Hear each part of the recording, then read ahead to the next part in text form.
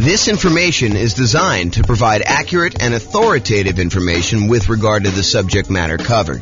It is offered with the understanding that the presenters are not engaged in rendering legal, accounting, or other professional services. If legal advice or other expert advice is required, the services of a competent professional should be sought. Welcome to the Kent Real Estate Investing and Real Estate Financial Planning Podcast. Learn all about investing in real estate in Kent, Washington, with a combination of real estate financial planning and modeling with numbers specific to Kent, plus syndicated, more generalized recordings of live and pre-recorded real estate investing classes. Not all of them specific to Kent. Be sure to stay tuned after the podcast for a message from our sponsors. All right, marketing to find off-market deals. I'm James Orr. Let us begin. So, finding deals. So, have you guys read the Millionaire Real Estate Investor book by Gary Keller? I think that is one of the best real estate investing books out there, honestly. If you have not read it, and if you read it a while ago, I would recommend you pick it up again. I haven't read it super recently, but I've read it multiple times, and each time I read it, I'm reminded of just how good of a book that is. So, if you're doing any type of off-market deals, I would strongly recommend you go pick up The Millionaire Real Estate Investor by Gary Keller. It's from 2005, so it's a little bit dated in some ways, but some of the stuff he teaches in there is like principles. It's like timeless, so it doesn't really matter. But one of the things he did in that book, the book is sort of divided up into two major sections. One section is like the how-to. Well, maybe it's three sections. There's an intro section that talks about the myths of real estate investing. Then there's a whole like meaty section on how to invest and a whole bunch of principles sort of stuff. And then at the end, there's like almost like biographical interviews with real estate investors where they talk about their business and how they did it and what they're doing to succeed. So one of the interesting things about the book is when Gary Keller and Dave Jenks and Jay Papasan wrote the book, they interviewed all these different real estate investors. I forget how many it was, maybe 500 or so. But they interviewed all these different real estate investors and they asked them things like, so what are you actually doing to be successful in this business? And one of the things they asked them is, how do you find deals? And so this is a page from the book. It talks about how these 500 real estate investors, these successful millionaire real estate investors, actually went and found deals. And some of it's a little dated because it's from 2005, but I've not found anyone that's done this type of study again. So this is the most up-to-date version of the data that I have, but it's really good. So 32% of deals, according to the Millionaire Real Estate Investor interviews that they did, came from networking. So Rachel, that's all you. Right? You're social, you like being out there talking to people, or Nick, that's also you. I mean, like, you can go out there and you could talk to somebody and you could find a deal. So about a third of all deals came from networking. 28% came from real estate agents in the MLS. So if you're unwilling to do all this off-market stuff, if you come to class and you're listening to this stuff and you're like, okay, that's amazing, James, but there's no way I'm doing that. I'm not willing, not able. I just don't want to go and do all the marketing, talk to sellers, do presentations, follow up with them, make offers, get creative like that. I'll just buy stuff from the MLS. Okay, great. So about, a little bit more than a quarter of them came from real estate agents in the MLS. 10% came from driving and walking. We call this driving for dollars. You go look for dilapidated properties that have, 15 newspapers still sitting in the driveway, rotting. In the winter, the driveway is not shoveled. The grass is unmowed. Everything's overgrown. It's like properties that have been abandoned. And then you can go do like reverse lookups and try to find out who the seller is, try to contact them, reach out and try to acquire properties that way. So 10% from driving and walking, 9% from newspaper ads. Again, this was 2005. I doubt it's that high today. 7% from foreclosure listings. I also doubt it's that high today. We're at the period where foreclosures just bounced off their lowest they've been, as far as I know, ever. And so we're at these all-time lows for foreclosures at this point. It's sort of creeped up. And we're seeing an uptick in foreclosures, which, as a sidebar, you'll start to see news articles that say crazy stuff like this. It'll say, foreclosures are up 300%. So what does that mean? Well, if we only had one foreclosure last year, and now you have 3 or 4, then foreclosures are up 300%. So you got to be really, really careful when you hear crap like that. Understand what the numbers mean. So if you had a really, really low number of foreclosures and now it's up 300%, yeah, and you want to look at historically how it relates to, what you've seen. And it's not just that, yeah, it's gone up 300%, but there was 300% from almost nothing, right? So that's where we are right now, is that we were at almost nothing. We were in this unbelievably hot real estate market after we kind of dropped interest rates with COVID and everything like that. And the demand for properties was insane. You see 20 offers on a property. And so it's really, really hard to have a foreclosure when, even if you're behind on your payments, you go list it with a real estate agent, and over the weekend you get your property bid up and you're able to sell it and walk away with money. So it would take a lot for you to have foreclosure in that particular situation where the real estate agent couldn't come in and just help you sell that property. So we had really, really low foreclosures. Now I think we're going to start seeing an uptick in foreclosures, especially as the market softens. But it could take some time. It's not like these things happen instantly overnight. So that's my kind of side note there about that. But 7% were from foreclosure listings. And I do think that that will be a viable strategy moving forward. Right now, though, as we kind of do this recording in, what are we in, July? June?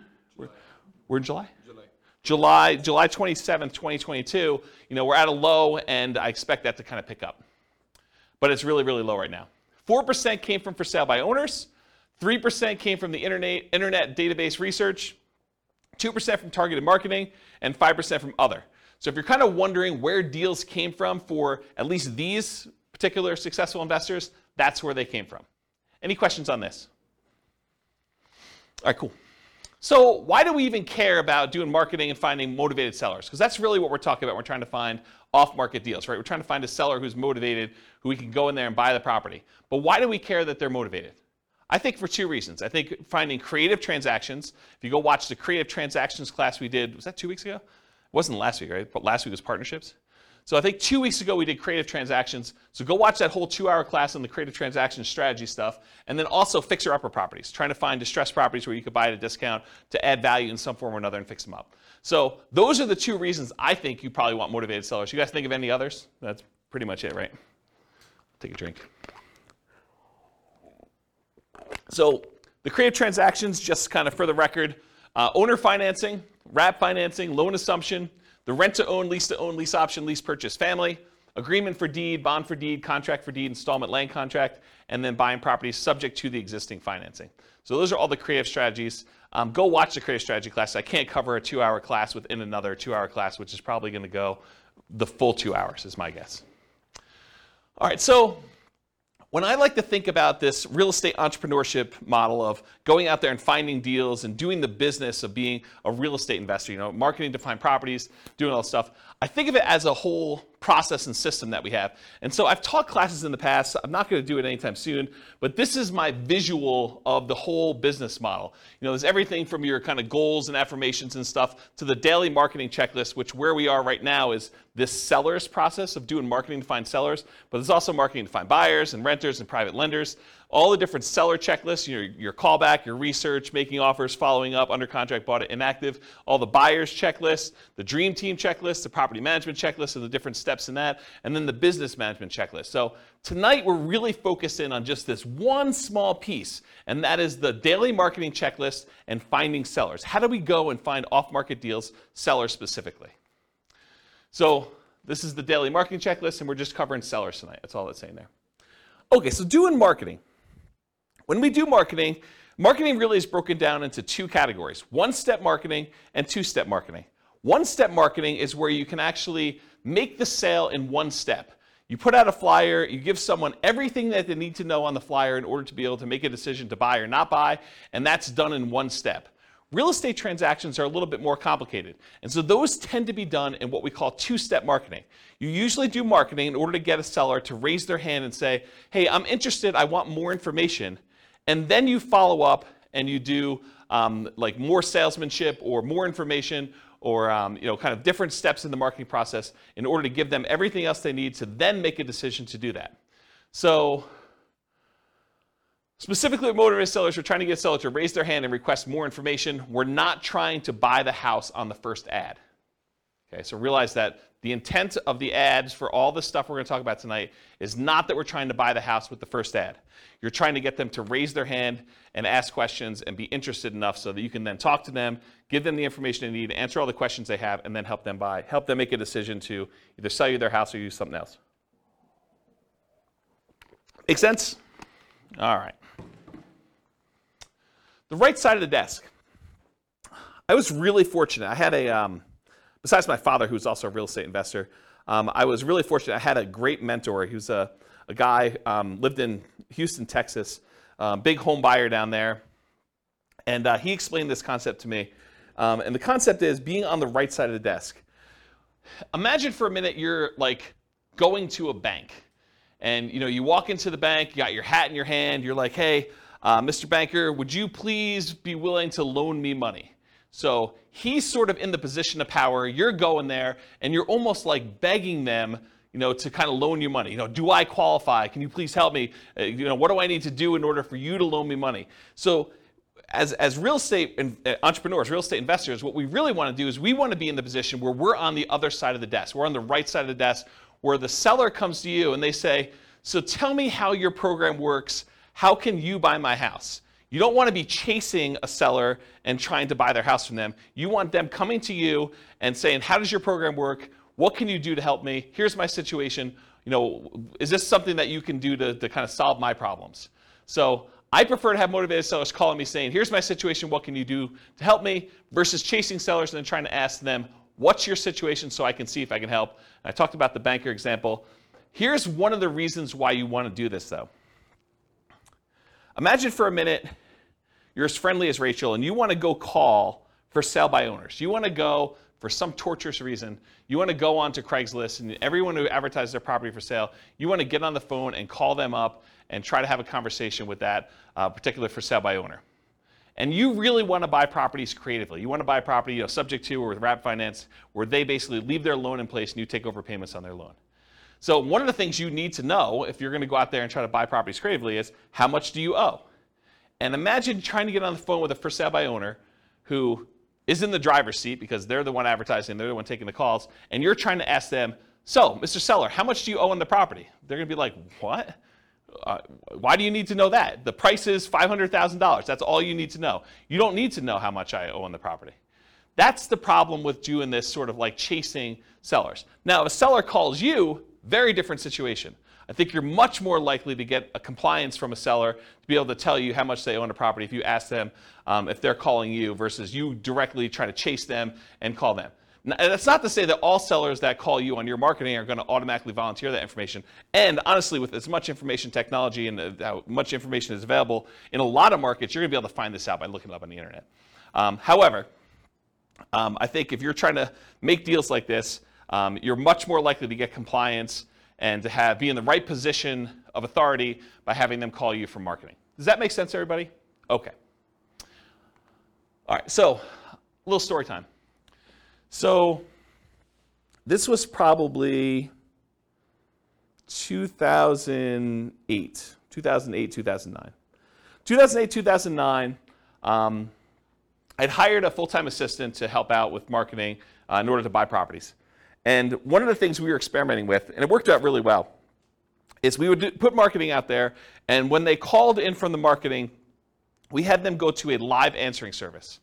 And so they can call 24 hours a day. The answering service was staffed. It was like one of those, like, if you're a medical doctor or something like that, and you want like an after-hours call center where they're willing to take messages, and it's that sort of like answering service thing. And you can give them a list of questions you want them to ask anyone who calls in, and they write down the answers and they send it to you. I think it was by email at the time, and then sometimes they even record the calls and they'd send you the recording of it. So I was like, okay, let me do some experimenting, and this is what we ended up doing. So when we did like marketing out there, I think we were doing mostly postcards at the time. We did postcards out there, and then when someone called in the postcard, they got called into the answering service. And the answering service would ask these 3 pre-qualifying questions to someone when they first called in. This was completely the first contact they ever had. Okay? So imagine you're like, someone who received the postcard that says, we're interested in buying houses, and this is the answering service, and these are the questions that they're getting asked. So the question number 1 was, are you interested in selling a home? So they call in, they're like, hey, is James there? And they're like, nope, sorry, James is not here. Are you interested in selling your home? Okay, and if they said yes, they're great. Do you own your home free and clear, or do you have a mortgage on it? Oh, I have a mortgage on it. Well, great. Are you looking to sell the property for what you owe? So within 3 questions of calling the answering service, we had basically made an offer to the seller calling in to see if they wanted to sell their property for what they owed. And if you're trying to buy properties creatively, subject to taking over existing debt, or if you just want to know like what they're willing to accept, if there's some motivation there, a seller who's willing to sell their property for what they owe is, in my opinion, a sign of motivation. And so this was a way to pre-screen sellers to sort them by motivation. Not to say that the ones that answered differently wouldn't also be deals, but these are potentially greater quality leads. Does that make sense, everybody? So this was a really quick way to do that. And I think if I were going to do a lot of marketing again, this might be one of the ways I'd set it up. Okay, so let's talk a little bit about some philosophy. So as a backtrack, before I talk about philosophy, this class is set up in the format of a lot of pre-information about marketing, strategy, philosophy, how things work. And then toward the end, there are lots of examples of marketing pieces. I'll show you a whole bunch of different postcards so you can get a feel of actually what people are sending. I'll give you some examples of door-to-door flyers type stuff, post-it notes. I think I have some bandit sign examples in here. So you'll get a feel of some different marketing stuff in here. But first, before we get there, I'm going to set up a whole bunch of baseline stuff that I think you would benefit from knowing before we get to the examples. Okay, so this I'll outwork you mentality. Here's a quote here. It says, "Demand more from yourself than anyone else could ever expect." I think it's one of the basketball players. Anyone know what the basketball player was that said that? I should probably go look it up.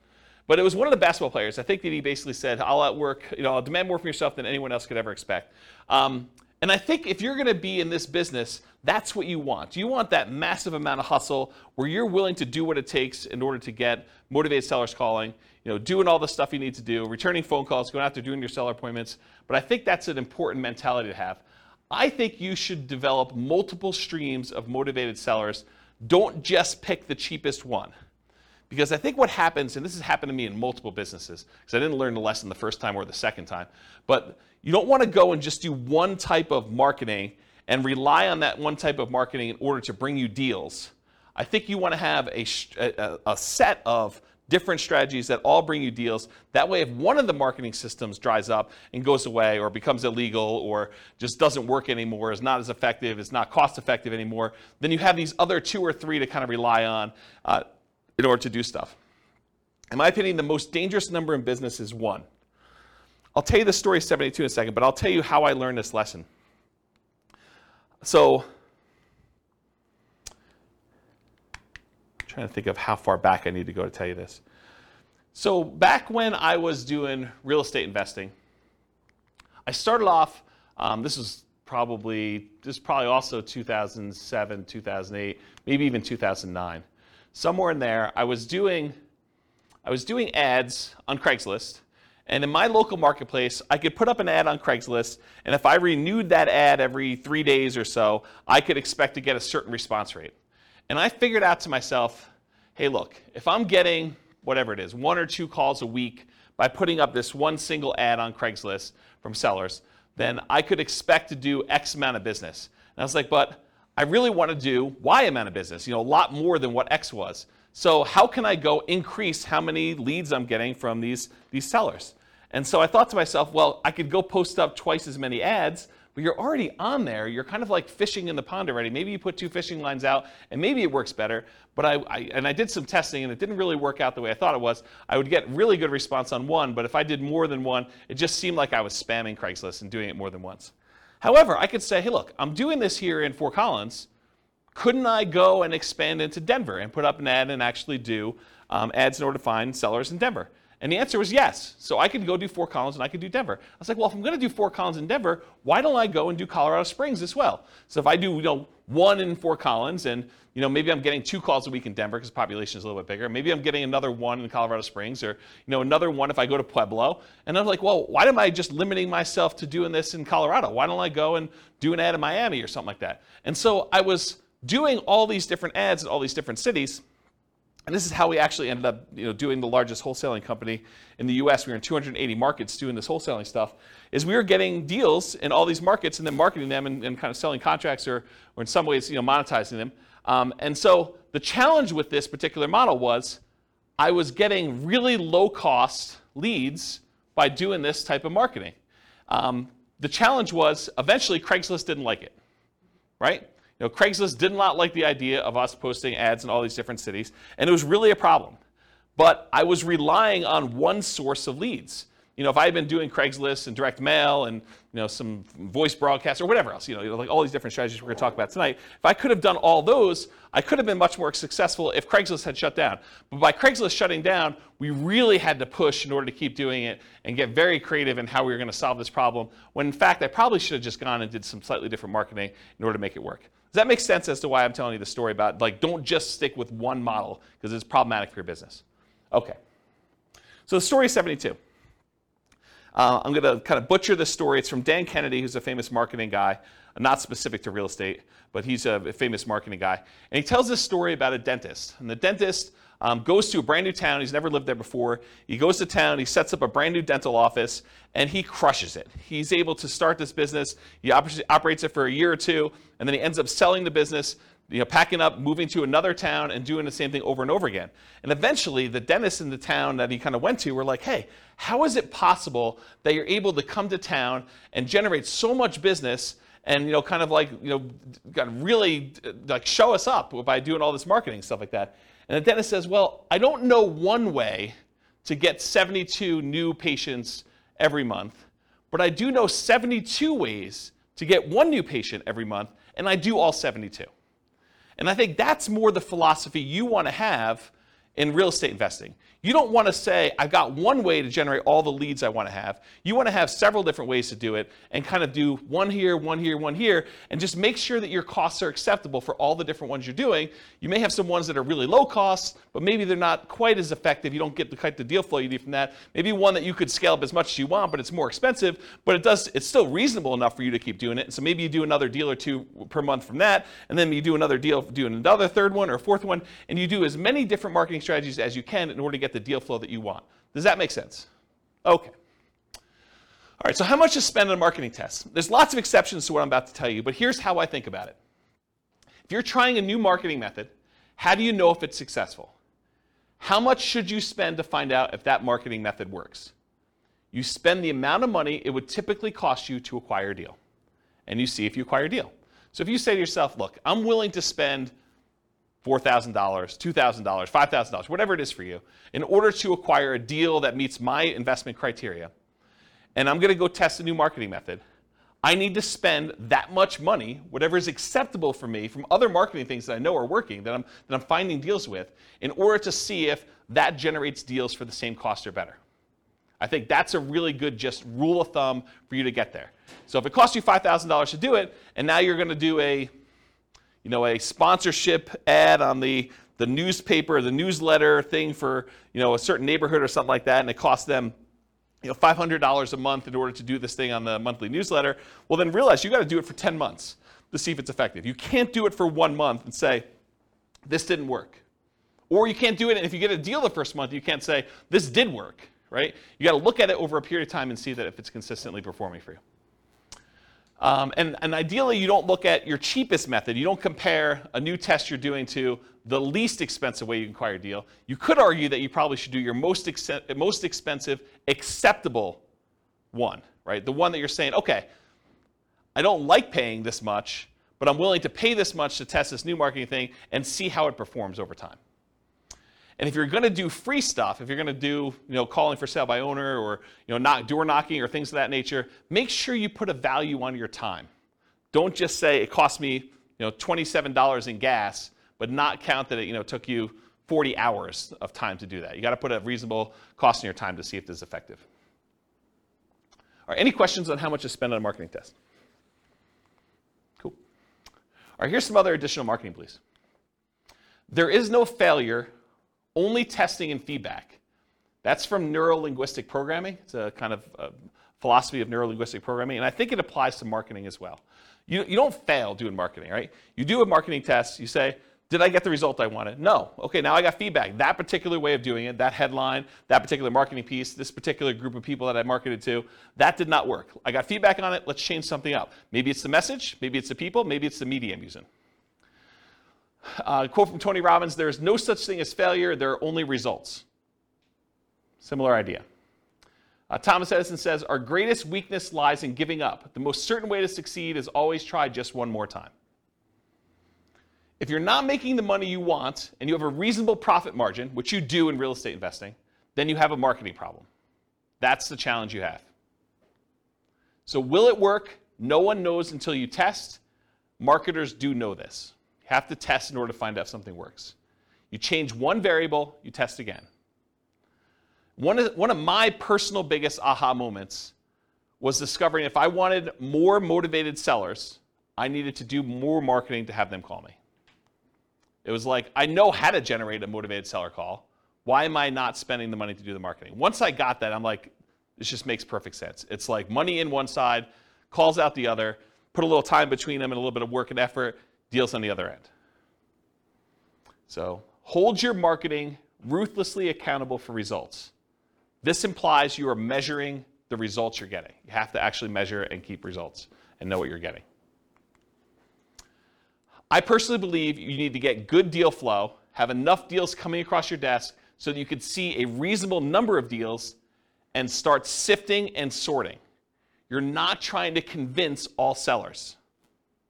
And we'll talk about this when we talk about lazy and poor marketing, but the challenge when you're not willing to spend money and have enough deals coming across your desk and you're doing like poor type marketing where you're willing to put in time and effort into it is you work so hard to get a seller that when you finally find one that's motivated, you try every possible way to make that deal work. But sometimes the seller is motivated, but the numbers or the deal just doesn't make sense.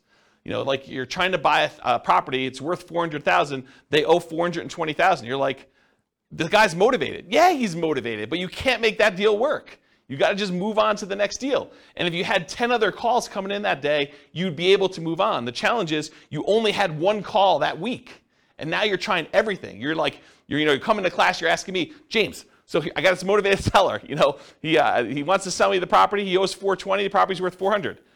Pass. That's my solution. It's like I'm not trying to get creative and make a non-deal deal for you, right? But if you had 9 other calls that day, then you move on. Otherwise, you're like, there's got to be something in here. What's the old joke about the kid and the pony? There's got to be a pony in here somewhere, something like that. I don't know. Anyway, so stop trying to convince all sellers. You're not trying to do that. You're sifting and sorting sellers. Start focusing on emphasizing solutions you can offer that would be good solutions to you and good solutions to that seller. The language of, well, here's what I could do. Would that work for you? Makes a lot of sense. Only 25% of leads are legitimate and should advance to sales. And that's from Gleanstar Research.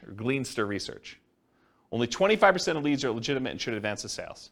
Not every one is going to be a good fit for you. You're not trying to have a 100% conversion rate. That is not your goal. We'll talk about conversion rates in a little bit. All right, feast and famine. You got to keep the pump primed even when you're drinking from the fire hose. Don't turn off the marketing and then turn it back on when things die out, because it takes time to get everything going again. You want to keep your motivated seller pipeline filled. What I did is I figured out my numbers, and then I sent out enough marketing to get 1 call per day, my ideal pace. That's the pace I wanted to work at. So I figured out, after doing it for a little while, hey, look, I get about a call for every X number of postcards I sent out. I think it was like 140. I think that was my number. So for every 140 postcards I sent out, I would get about 1 phone call. And sometimes you'd get like lingering ones, but that was like the 1 phone call within a reasonable amount of time. And then you get the lingerers who saved it and they call you 6 months or 3 years later. Okay? Which you do, you get those. You get a little bit of like build up over time. But I was like, hey, look, if I want to call a day, I send out 140 postcards. So you don't have to do this, but I wrote software where I had the list of people I was mailing in a database, and I just exported 140 of them a day straight to Click-to-Mail. And I would send out the postcards that way. Okay? And that would give me about what I needed. Sure, there were days when I didn't get calls. There were days when I got more than 1 call. But it was about that pace. And I didn't start it and stop it. Right? Or you could work backwards from your ideal goal. And we'll talk about how to do this in the modeling spreadsheet. But you could say, look, I want to buy X number of properties. That means I need to do this number of phone calls. This means I need to put out this amount of marketing. So you can work backwards from your ideal as well. Okay? All right, looking inside and outside the industry. So study what other people are using inside your industry and outside your industry in order to find ideas of what kind of marketing to do. All the marketing that real estate agents use to find sellers for listing, that's what you're doing too. If you ever thought about it that way, real estate agents are trying to market to find sellers who haven't yet raised their hand and say, I want to sell my property. And they're trying to find those so that they can help them sell their property and get retail price. You're doing the same thing. You're trying to find sellers that want to sell properties. Your criteria for what is a seller that you can help is probably different, but you're still doing the same type of marketing. Or real estate agents sometimes are looking for buyers, which you might be as well when you get your property, or tenant buyers, or tenants. So you can look inside your industry for ideas. But don't just get laser focus on everything inside the industry. You can also look at what's happening outside the industry, what's working that other people are not doing, and bring it into your own business. So there were not a lot of real estate agents when I started doing these real estate investor classes that were teaching investor classes in order to generate clients in their brokerage. But there were financial planners who were. Financial planners were doing, a little lunch and learn or dinner thing where they'd come in, they teach a class on how to optimize Social Security, and they would use that to generate clients. Why weren't real estate agents using that? I don't know. I just started doing it. Same idea for your stuff. Look outside your industry for people that are doing something else, and then see what you want to adopt for your business. Okay? All right, so I know I could. I don't know if I will, but I could do a whole class on this particular spreadsheet. And the last time I taught a class on this particular spreadsheet was in 2016.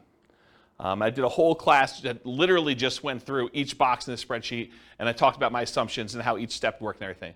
What this spreadsheet is, it's a way for you to model how much work you need to do at each step in the process in order to do deals as a real estate investor.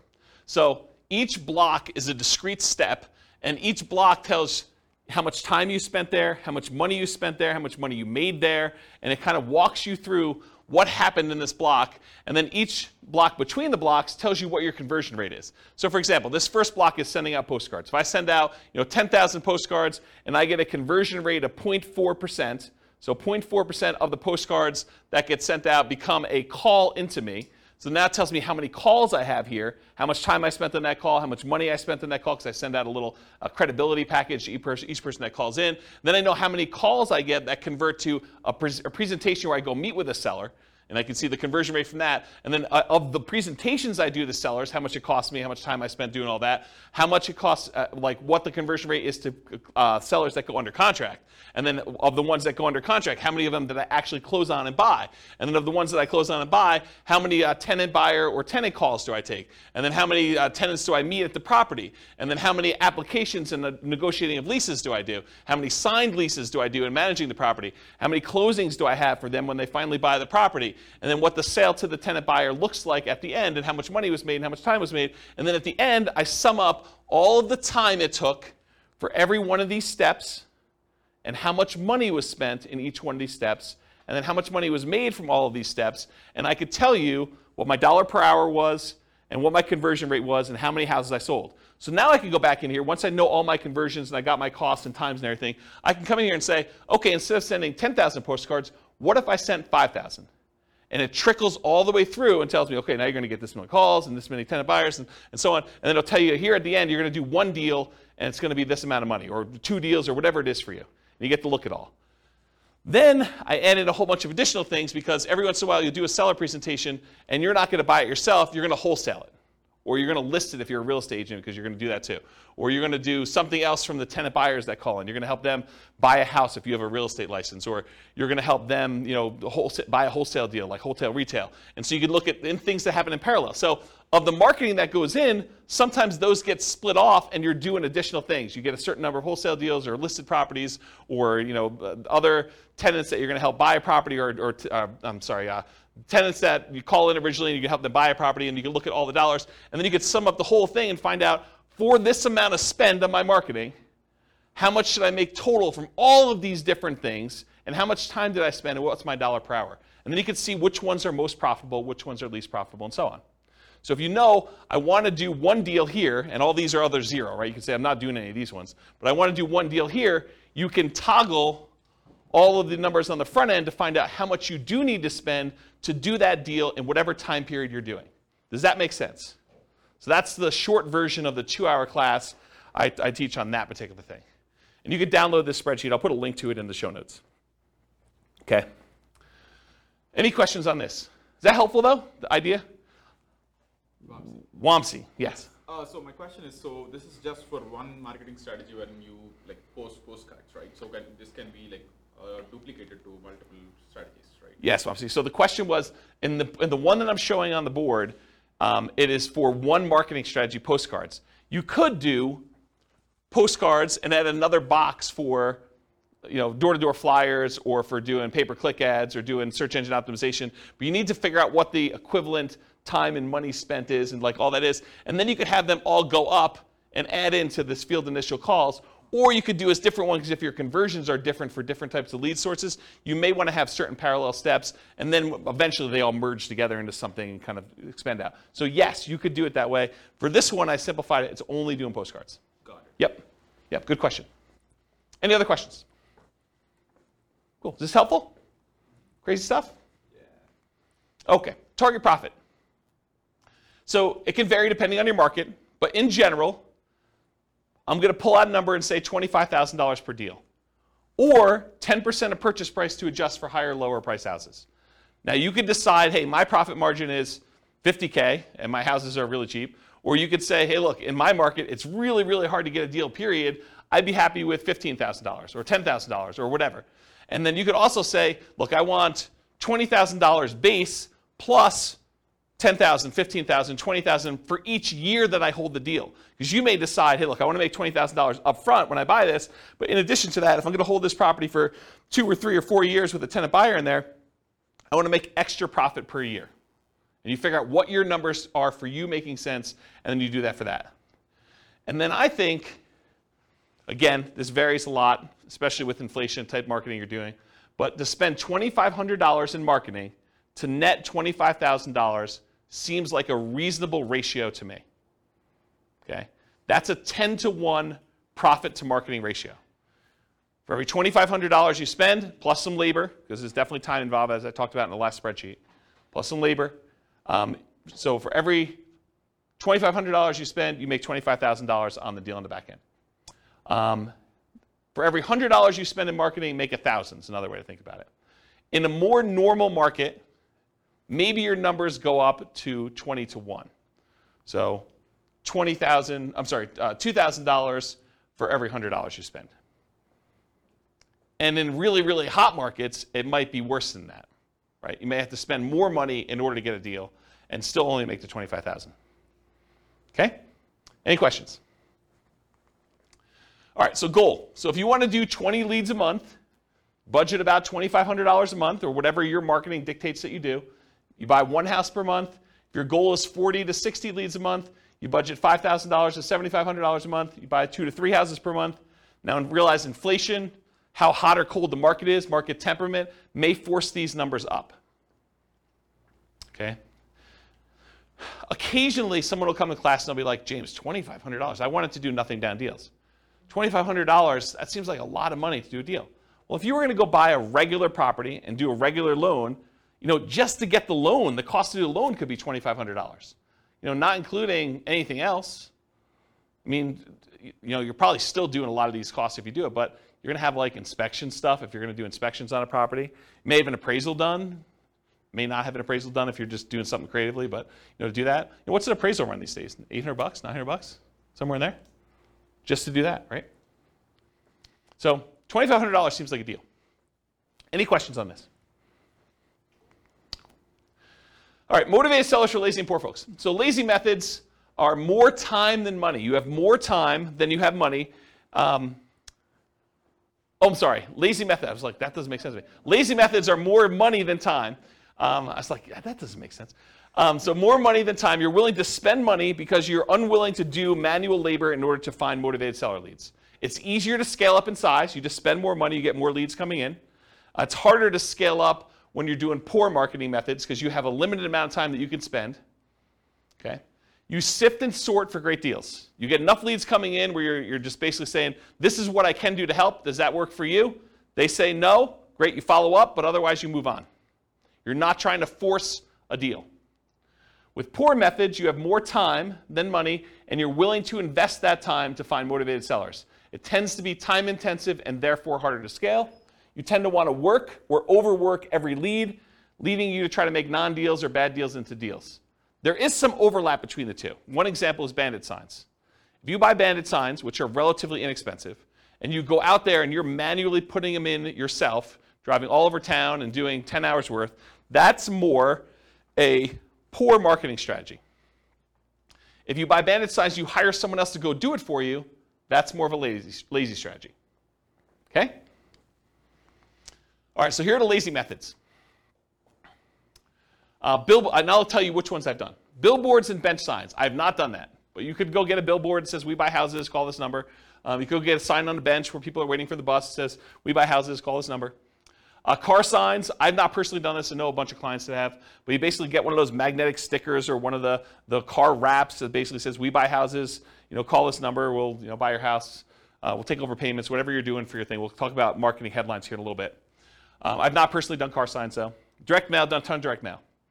You can do postcards, you could do handwritten letters, you could do regular letters, you could do oversized postcards, you could do saturated mailings, geographic saturated mailings to entire postal areas. You could do targeted mailings to foreclosure properties. You could do ones to recently divorced people, bankruptcy, probate. There's all sorts of things we're going to talk about here toward the end.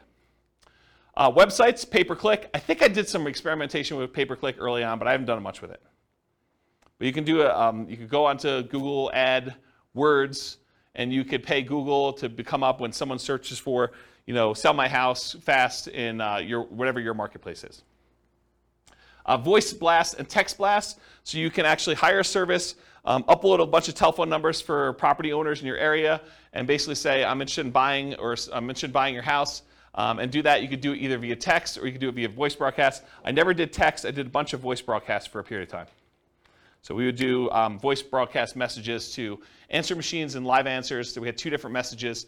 And then if people were interested in selling their house, they'd either leave a message or contact us back, call us back on a number. Newspaper advertising. I did a ton of newspaper advertising. It's actually one of the more effective ways in some cases. We would do ads in the paper, just like classified ads. We also there was like a monthly publication.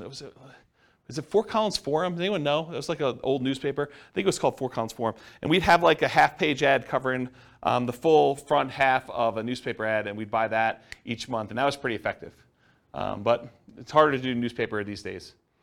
Radio and television ads.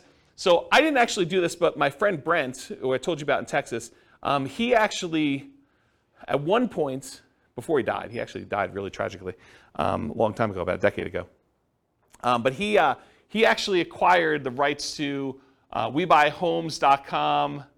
I don't think he had WeBuyHouses.com. I think he had WeBuyHomes. And then he had 1-800-WeBuyHomes and 1-800-WeBuyHouses, which is the same phone number because it stops at like HO.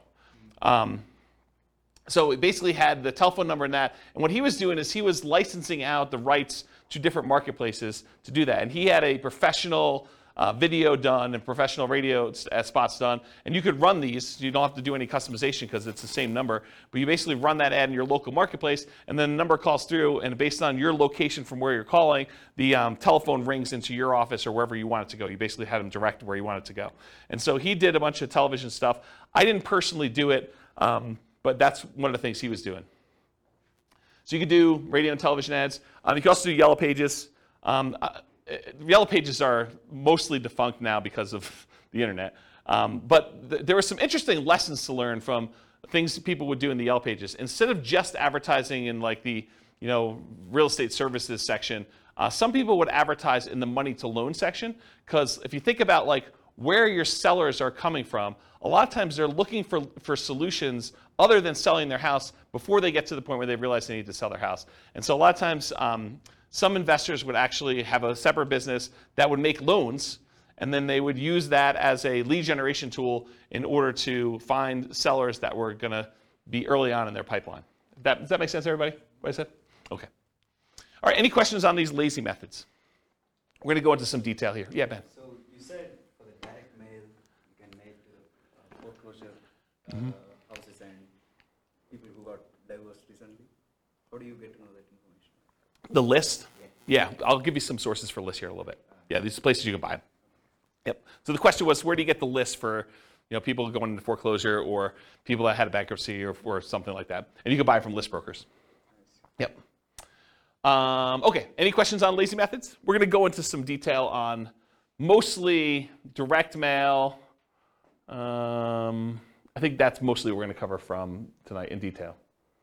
Any other questions on this stuff? All right, cool. So here's some of the poor methods. If you're willing to put in more time, bandit signs as an example, although I told you if you want to do bandit signs and make them lazy, you can actually pay someone to do them. But bandit signs are those yellow corrugated plastic signs that go out there. You may have seen them, says, lose weight now, or, you'll see them in new construction neighborhoods where people are advertising, sign up for this internet service or sign up for Comcast or Xfinity or whatever it is. So you'll see those types of signs. Or you'll see them sometimes for churches. They'll say, church service, and they'll kind of use those. But you could use them that says, we buy homes, we buy houses. I'll show you some examples of those. And then you go out and you put them into major intersections. They'll disappear. They're disposable media. Don't think that you put it up there, it's going to last there for months. You'll put it up there, and maybe you'll get a couple hours if it's a really busy intersection, and the sign police are not out doing that. Also, depending on your area, they may be illegal, just so you know. And you may get a call from, the police or code enforcement or something like that telling you you can't put your signs up anymore. We're going to charge you X number of dollars per one you do. Please go take them down or whatever they'll tell you. So realize in some markets it's really hard to do or hard to keep those up. But otherwise they'll disappear. Realize that you're spending the $10 or whatever it costs these days in order to get the sign plus the labor to go put them up there for a certain amount of limited exposure for whatever time period you have them up. Business cards, I'll show you an example of a business card with a little twist on it here in a little bit. But if you want to see good examples of other real estate investors with their business cards, go to investor meetings and ask them to see their card. Go talk to other investors and ask them if you can have a copy of their card and see what they're using. And there's lots of variations to these. There's some gimmicky ones. There's some really straight up business ones. There's some more mom and pop-ish sort of ones. So everyone has their own little variation flavor on how they do their business. Contacting for sale by owners, this is Rachel's special. She's going to call the for sale by owners because she's really social. So she's going to go call for sale by owners. You can go on a Craigslist or any other place they're marketing and just make phone calls, reach out to them, ask them if they're interested in selling their property. If you're interested in this strategy, there's a decent book. Wendy Patton put out a book. This is probably a 15-year-old book at this point. But her book is called How to Do Lease Options and Subject to Deals. And she talks about a strategy of calling for sale by owners and trying to get them to lease option the property to her or buy the property subject to. And in the softer market, I think it would work great.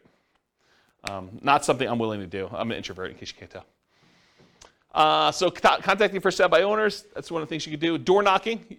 Someone laughing that I'm an introvert? You can go door knocking. So you can go door to door and actually try to buy houses that way. Anything interested in there? Door to door flyers. We'll talk about some examples of those. I'll tell you a story about this. So my father was a real estate agent, and he was the #1 agent in his office using this strategy, using flyers.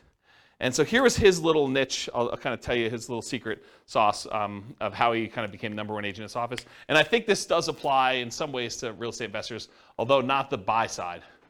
Here's what he would do. So back when he was a real estate agent, the HUD and VA foreclosure list would come out every, I think it was Tuesday. I don't remember exactly the day now. But I think it was Tuesday morning. And so what he would do is he would get up at 4 o'clock in the morning and go down to a really open, early coffee shop and get a copy of the latest newspaper with the latest HUD and VA list of properties that were coming out. And as a real estate agent, anyone could market the government's HUD foreclosure and VA foreclosure list. So you can go, any real estate agent with a license could go and market these. So what he would do is at 4 in the morning, with his coffee and his paper in hand, so he would drive around to the new list. Maybe there were 10 properties or 20 properties on there, I don't know, depending on the week. So you'd go look at the properties, see oh, this one looks interesting, and this one looks interesting, this one looks interesting. And he'd pick, half a dozen properties or a dozen properties, and then he'd go back to our home office, and he had a copy machine there. And he would he'd hand write out a flyer. He had a flyer template, had 2 little bald eagle, U.S. official looking symbol looking things in the corner and said HUD foreclosure, VA foreclosure, if you're interested in buying this property in your neighborhood at and have fill in the blanks, 1, 2, 3, 4 Main Street. It requires X dollars down, and with X dollars down, your payment would be X per month with, your whatever this interest rate assumption was and all this other stuff. So he basically had this like little one-page flyer. And he printed up 150, 250 flyers, whatever it was, that would kind of saturate the area around that particular property. And then as a teenager, I would go deliver flyers all day. And so I'd go out and walk the 200 nearest houses to that particular property with that particular flyer. And on the back, he had all 6 or 7 different properties with just a summary of them in case you're interested in any other ones. And he would just put out 200 flyers or so per property, 10 properties or so a week, somewhere around there. And he'd sell a bunch of them, a couple a week, where he was just out there doing that. And so if you want to do flyers can be really effective for finding, in this case, buyers, but it could also be effective for buying sellers as well. We've done some flyer type stuff, mostly door hangers and sticky notes is what I've tested. I haven't done as much flyering for that stuff. And by the way, I've not done door knocking personally. Okay, so we'll talk about some sticky note stuff. Driving for dollars, we talked about that, going around trying to find abandoned properties, dilapidated properties. Flyers and free flyers. So the flyer method we've kind of talked about, but the free flyer method I think is interesting enough. So for somebody who doesn't have a lot of money, you can go find 3 other businesses that are non-competing with you, the pizza guy, the car wash guy, the homeowner's insurance guy, whatever it is, and you could get them to each be willing to pay 1/3 of the cost to deliver 500 flyers to a particular neighborhood. And it's 1/3 because you're going to have 4 ads on that page, them 3 and you, but you're not paying. You're kind of riding free by coordinating this all with the 3 different businesses and having the printing done and having them delivered and all that stuff. So you charge them 1/3 of the cost to have all the printing done, all the delivery done, and you're kind of taking 1/4 of the flyer space in exchange for you organizing it. So you could have an unlimited flyer budget if you really wanted to, if you're willing to put in the effort and do manual labor to do that. Okay? Networking, we'll talk about an elevator speech here in a minute, but Rachel loves to get out there and talk to people, as does Nick, and he can go and find deals that way. Real estate agents, that's another way to find deals that doesn't require a lot of money. Posting ads, if you're going to go willing to go on like these websites like Craigslist or places like that, you can put some ads up there. Promotional clothing, the We Buy Houses t-shirts and We Buy Houses, sponsoring the baseball team and stuff like that. You can also find real estate wholesalers and bird dogs who are willing to go out there and find deals, and then they'll sell them to you for a fee. So realize you can go do that. And then websites, you can do search engine optimization so that your website comes up for people searching for Sell My Home Fast or We Buy Houses in whatever market you are, so that your website comes up for that. Or you can do content marketing, write articles that are solving the problems of the sellers that are trying to solve their problem. I can't afford my payments anymore. What can I do? How can I borrow money to stay in my home? And you write solutions to those problems. And if that solution doesn't work for them, they may want to have you out there to buy their house by having a little ad on there. Or doing social media. Okay. Any questions on poor methods? Have you seen any numbers on anything social media related on conversion rates and how well it's done next to some of the other? No, I haven't seen actual numbers on the conversion rates for social media. My guess is that they're really low because I know the stuff for real estate agents. I mean, in general, if it doesn't take much time and effort to do, it's usually not that effective, right? So that's been my experience. All right, any other questions? Cool. 3 M's marketing. So whenever you think about marketing, there's really 3 M's to do this. This is Dan Kennedy stuff. The market, who are you marketing to? The message, what are you saying to them? And media, how are you getting your message to your market? So we're going to look at each one of these in detail. So the market, who is your ideal market? If you're wanting to get owner financing, you got to be marketing to properties that don't have mortgages, something that's free and clear. About 1/3 of the entire real estate market is owned free and clear. They do not have a loan on their property at all, and that's according to the U.S. Census data. If you want to go buy a property from somebody who may not be in touch with what's happening in your marketplace or may have inherited a property, you can focus on out-of-the-area owners or absentee owners. You can go look up a list of property owners where the tax bill is being sent to an address other than the property address. And there's variations on this absentee owner list. There's ones where the owner's address is just another address inside the city, or the owner's address is in another town, sort of somewhat local, or the owner's address is in another county or another state or out of the country. So you could pick whatever list you want to focus on in order to find sellers that are whatever distance from the property that you want. Let's see here. Distressed sellers, so find lists of people that are in foreclosure or pre-foreclosure, or that recently got a divorce or job transfer or had some other type of loss, like a fire in the property or something like that. So some other thing that is distressing the seller, and you can find some of those lists. Some of them are harder to find. Job transfer is probably really hard to find. A lot of the other ones you can probably find pretty easily. House characteristics, maybe you only want to buy duplexes or triplexes or fourplexes. You can kind of narrow your list down and market only to those things. You only want to buy 4-bedroom properties, or properties that have at least 2 bathrooms, or properties that have oversized garages, or properties that are horse properties, or properties that you can bulldoze the property down and do some type of development on it, or you could do things based on lot size. You don't want to have too big of a lot, or maybe you really do want to have big lots. Whatever it is that you want to do in order to do characteristics of the property, you can kind of market to that particular list. And then anything other than that, bankruptcy, divorce, whether people who recently got married, probate, or assisted living, you can kind of focus in on whatever niche you're trying to serve. Any questions on market? All right, this picture is from the Millionaire Real Estate Investor book by Gary Keller. And in this, he basically determined which part of the real estate market was ideal for real estate investors. And so there's 4 different characteristics he's measuring here.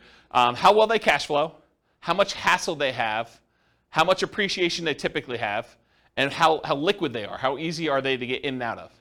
And he talks about low-end properties, average properties, and high-end properties. And then he shows you, on a scale of cash flow, whether it's low or high or medium, hassle, low, high or medium, appreciation, low, high or medium, and liquidity, low, high, or medium. So for example, liquidity, low-end properties have low liquidity. Okay? Then it goes up, and for the average property, they have relatively high liquidity. It's easy to buy and sell them. And then as they get more expensive, they also have low liquidity.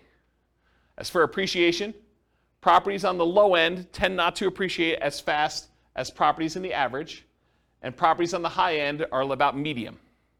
Okay? For hassle, low-end properties tend to have the highest hassle, average properties tend to have the lowest hassle, and high-end properties tend to have high hassle as well. And then low-end properties tend to have the best cash flow, average properties tend to have intermediate or medium cash flow, and the high-end properties tend to have a little bit lower than medium, but not quite all the way to the low cash flow. So if you look at where are these curves at their best, and you'll find that it's not the very, very low end, and it's not the very, very high end. The great deals tend to be at like the quartile, about the 25th percentile of the marketplace, and good deals tend to be in this kind of like median section around the 50th percentile. So have you ever heard me in another class say, we typically like to invest in the second quartile. You don't want to be buying the cheapest stuff. Although, as I say this, there are niches where you could decide, hey, listen, my specialty is low-end properties, or my specialty is luxury properties. And you can make that work. But in general, the kind of sweet spot is that second quartile. Not the cheapest stuff, and usually below the median. Okay, so that's generally where it is. Now, does it have to, if you say, I don't buy, median's 500,000, I'm not buying 505, no, I mean, you can go a little bit above it, but you don't want to be crazy. Okay, any questions on this? Being in the middle of the market. Cool. All right, so here's some example motivated seller marketing headlines. You can do stuff like, we buy houses, or we buy houses cash, or we buy homes, or we buy homes cash, or cash for your house, cash for houses. Sell now for cash, cash now for your house, sell your house in 9 days. Here's one I like. How to sell your house as is for a fair price on the date of your choice. Or how to sell your house for full price on the date of your choice. How to sell your house as is for a fair price in 9 days. Discover how to sell your house quickly. Sold in 9 days. We buy houses, we take over payments. Stop foreclosure, avoid foreclosure, facing foreclosure. We buy houses any condition or situation. We buy houses any price or location. So those are some different examples of motivated seller marketing headlines that you could possibly use. Nick? What's the 9 days? Why 9? Specific number? and you can do it. Something that you can perform on. If someone is really distressed and they're like, look, I need a quick solution, someone that could buy their house in 9 days is attractive. I just wondered why 9, that specific number. Yep. At least the amount of days to be able to close a deal. No, I mean, you probably could close faster than that. You can do 8 days. You can do 11 days. Whatever you want to do. Yeah. Should be believable. Any questions on headlines? All right, so here's an example, probably one of our first examples of actual marketing. Alternative headlines, often used on media like sticky notes or some postcards. Notice, warning, or attention homeowner. So this is a sticky note. I licensed the ability to use this from a guy named Richard Roop. He does a bunch of marketing stuff for real estate investors. And so this is the example that Richard Roop uses. We've done these and they've worked really well. In fact, I have a funny story. So on this thing here, when you print them out, this shows up in blue. It's like Richard's initials and number 37.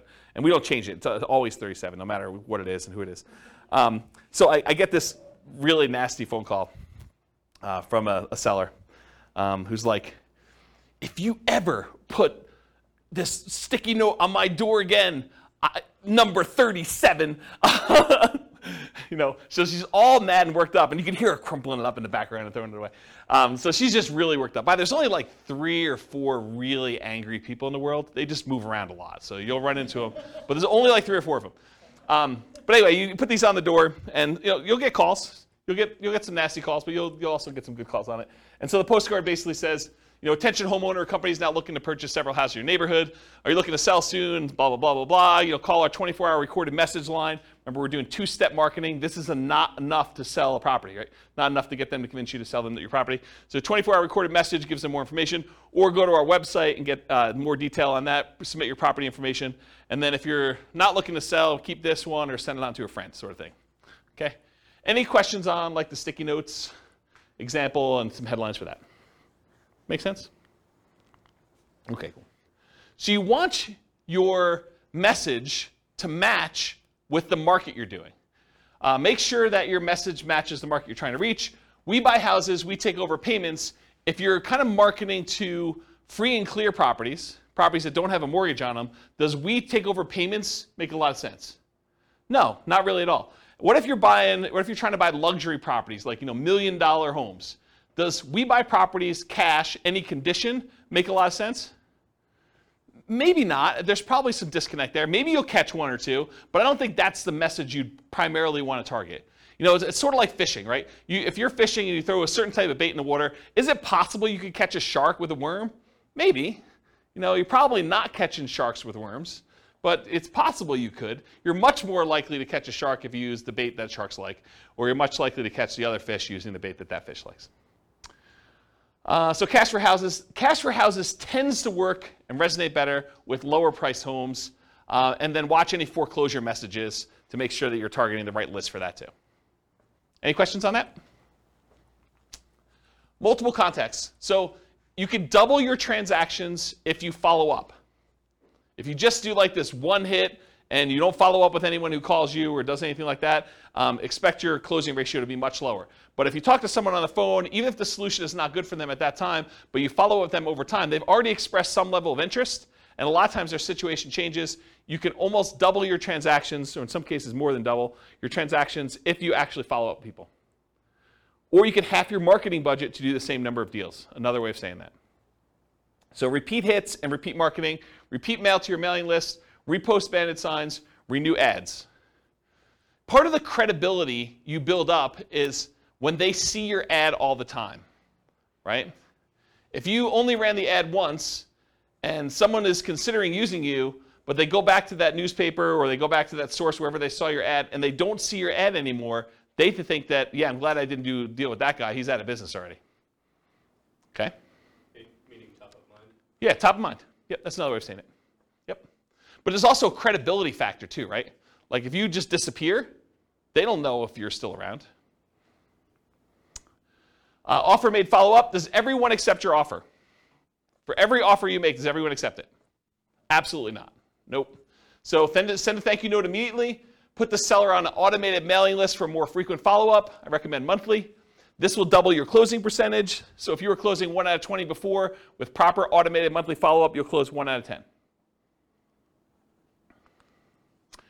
Credibility packet and testimonials include a benefit-laden information about how you help sellers, plus testimonials.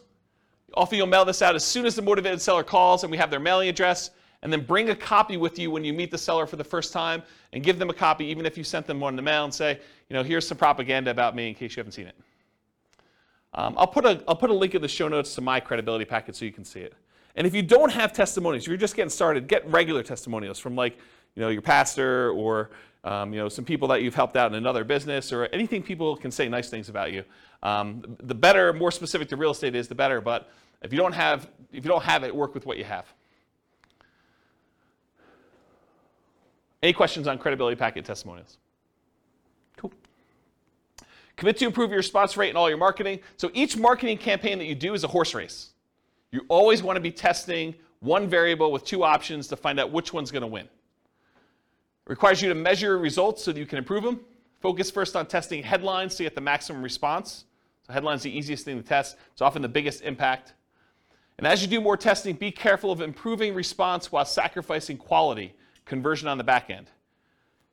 For example, you could boost response by saying full price instead of fair price, but it might be at the expense of getting acceptable deals to you.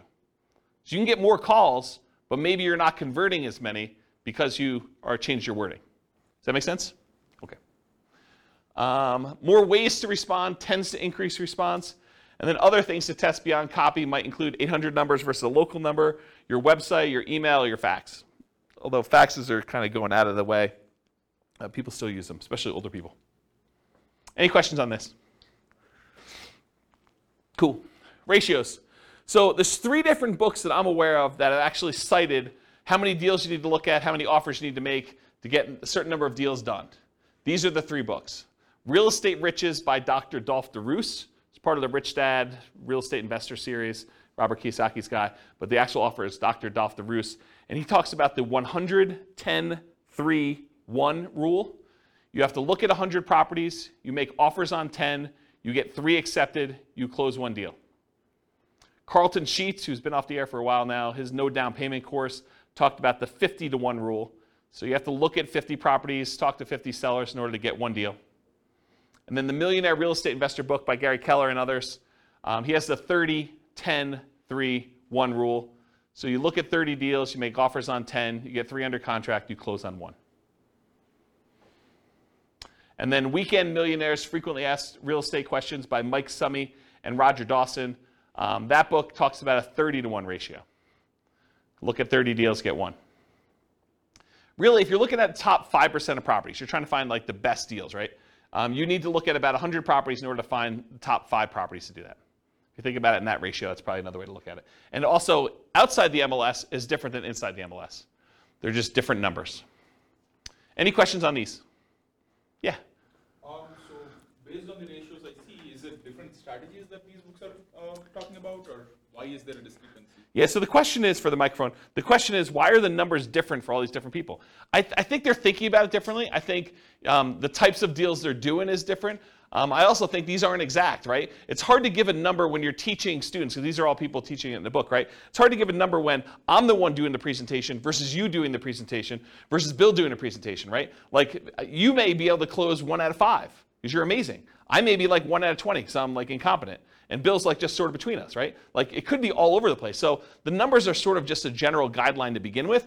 And I think looking at them, they're pretty close, right? I mean, they're not that far off. So. But is 30:1, the book that says 30:1 necessarily good than the book that says 50:1? So the question is the book 30:1 a better book than the one that does 50:1? No, I don't think so. And the other thing I'll add about this is, let's say you come to me at a class, you say, James, I don't know what you're talking about 30:1. I'm closing every 2. And what I would say to you is, maybe you're not doing good enough deals. Maybe you're not making your offers low enough where you're getting too many accepted, right? Maybe you should be more selective. So you could go in there and offer full price. I'll pay you full price. I'll get a loan. I'll buy your property. Well, yeah, it's easy to get those accepted, right? Yeah. If you're coming in, you're I'll buy you half price. Maybe you're not getting, 1 out of 100. Maybe you're 1 out of 200. But maybe that's okay for you. Yeah, Ben.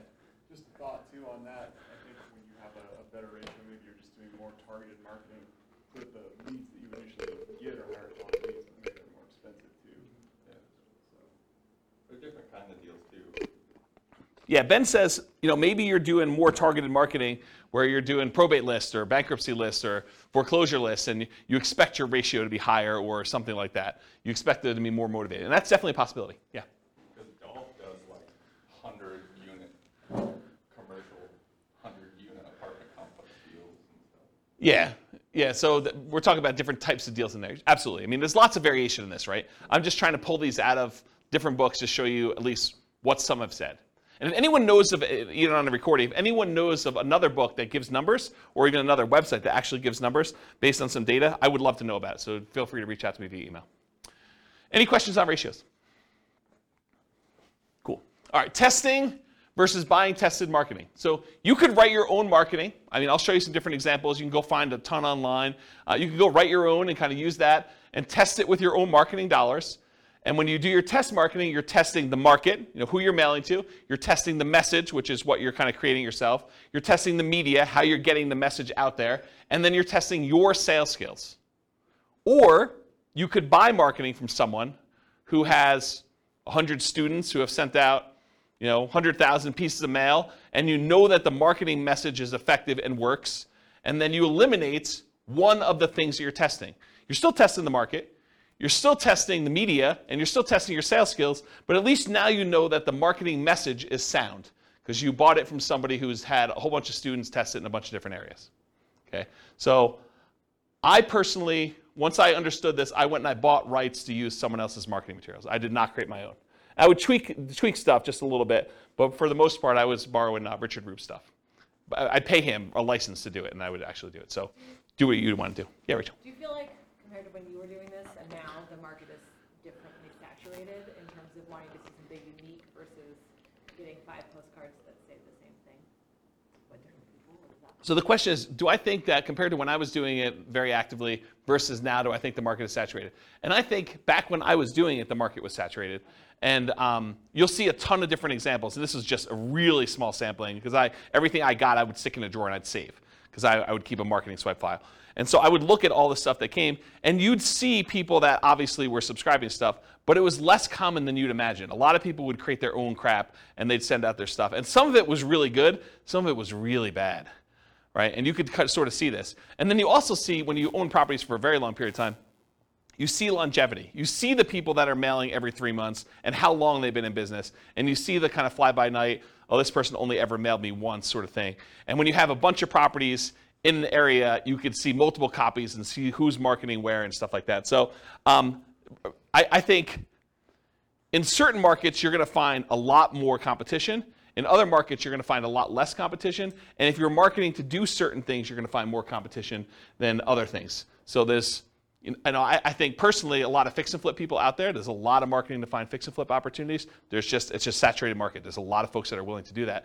There are probably less people willing to do creative financing. Still a bunch, but less, I think. And then there's probably less people doing like luxury houses, as an example. Although I don't own a lot of luxury houses, so maybe there's a ton of marketing on there, but my understanding is that that's a underappreciated, underutilized niche. Okay? As just one example. Does that answer your question? Yeah. Okay, cool. All right, so sample elevator pitch. So, Rachel's out at a cocktail party, and someone comes over and says, so Rachel, what do you do? This is what you say to somebody. An example. You could come up with your own, but here's an example of something you might say to somebody to describe what you do. So I'll just kind of read you it. Sometimes people need to sell a house quickly or would rather not wait to have it sold by a real estate agent or for sale by owner. Well, my company helps those people by buying their homes directly, often using private funds. Then we help people, often people who find it challenging to buy a house traditionally, buy the houses from us. Often this involves renting or providing flexible owner financing to the buyers. So that would be an example of an elevator pitch that you might use. Now, if you were trying to raise private money, you might say that same thing, but after where you say, my company helps those people by buying their homes directly, often using private funds, you might add an additional thing about private funds. We help investors who are wanting to have alternatives to the stock market investment where we help them, we pay them a return on those funds or something like that. So you could add that in there as well. Does that make sense? And adjust this for whatever you're doing in your business. Cool? Okay. All right, so here's a sample business card, and you guys there's lots of different, real estate investor business card variations. The reason I want to show you this one is it has an interesting twist that I've not seen used before. So in the state of Colorado, at least, the raising of private money is technically a licensed activity. You're supposed to have a license in order to borrow, like collect money from someone and give them a note secured by property to do that. So it's technically a licensed activity. And you're not supposed to go out there and actively advertise that you want to pay people a return for their money. That's a no-no. You're not supposed to do that. So the way that I thought about this is I'm supposed to disclose that I'm licensed. So why not use my license disclosure as a kind of sort of backdoor advertisement? So for my business card, the front of the business card looks like a traditional, I buy houses and apartments, private real estate solutions, has my contact information on there, my name, that I'm licensed, professional real estate entrepreneur, has my address, my website, and my email address on there. Nothing surprising about there, and this really kind of grinny photo on there, which people have told me I look a little crazy in that photo, back when I had hair. And then on the back of it, it says, licensing disclosure for private investors looking to earn returns from private real estate notes. So this is my disclosing to them that I have a license and how the license works. And so it says, notice, the company name is a mortgage broker-dealer licensed by Colorado Division of Securities to create notes paying interest secured by a deed of trust on real estate for private individuals seeking those investments. James Orr is a licensed mortgage sales representative for that company. So this was a way to sort of advertise for anyone who is interested in that I am licensed and I do those things. Does that make sense? I've not seen anyone else do that. So I thought it was kind of an interesting way to do it. Any questions on this? I will get a beverage. Okay. And if the creepy photo wasn't enough on the front, it's faint on the back. Yeah, right? It's like my hypnotic stare. Hypnotic stare, creepy hypnotic stare. Okay, so here are some sample bandit signs. And you've seen these, right? We buy houses cash, fast. I buy houses fast, cash. And these are not you don't buy you don't usually buy the blank corrugated plastic and then handwrite these on here, although you could. You typically have them printed with the handwritten stuff on there. Then we buy houses, we take over payments, says telephone number. Need to sell your house fast, we buy houses, telephone number, any condition, any situation. And then avoid foreclosure. And you'll see some with black. Most of the time they're black and yellow or red and yellow or red and black, things like that. And I just put the McDonald's one out there because I thought it was funny. I think that's probably Photoshopped. It's probably not real. All right, any questions on bandit signs? Examples? Cool.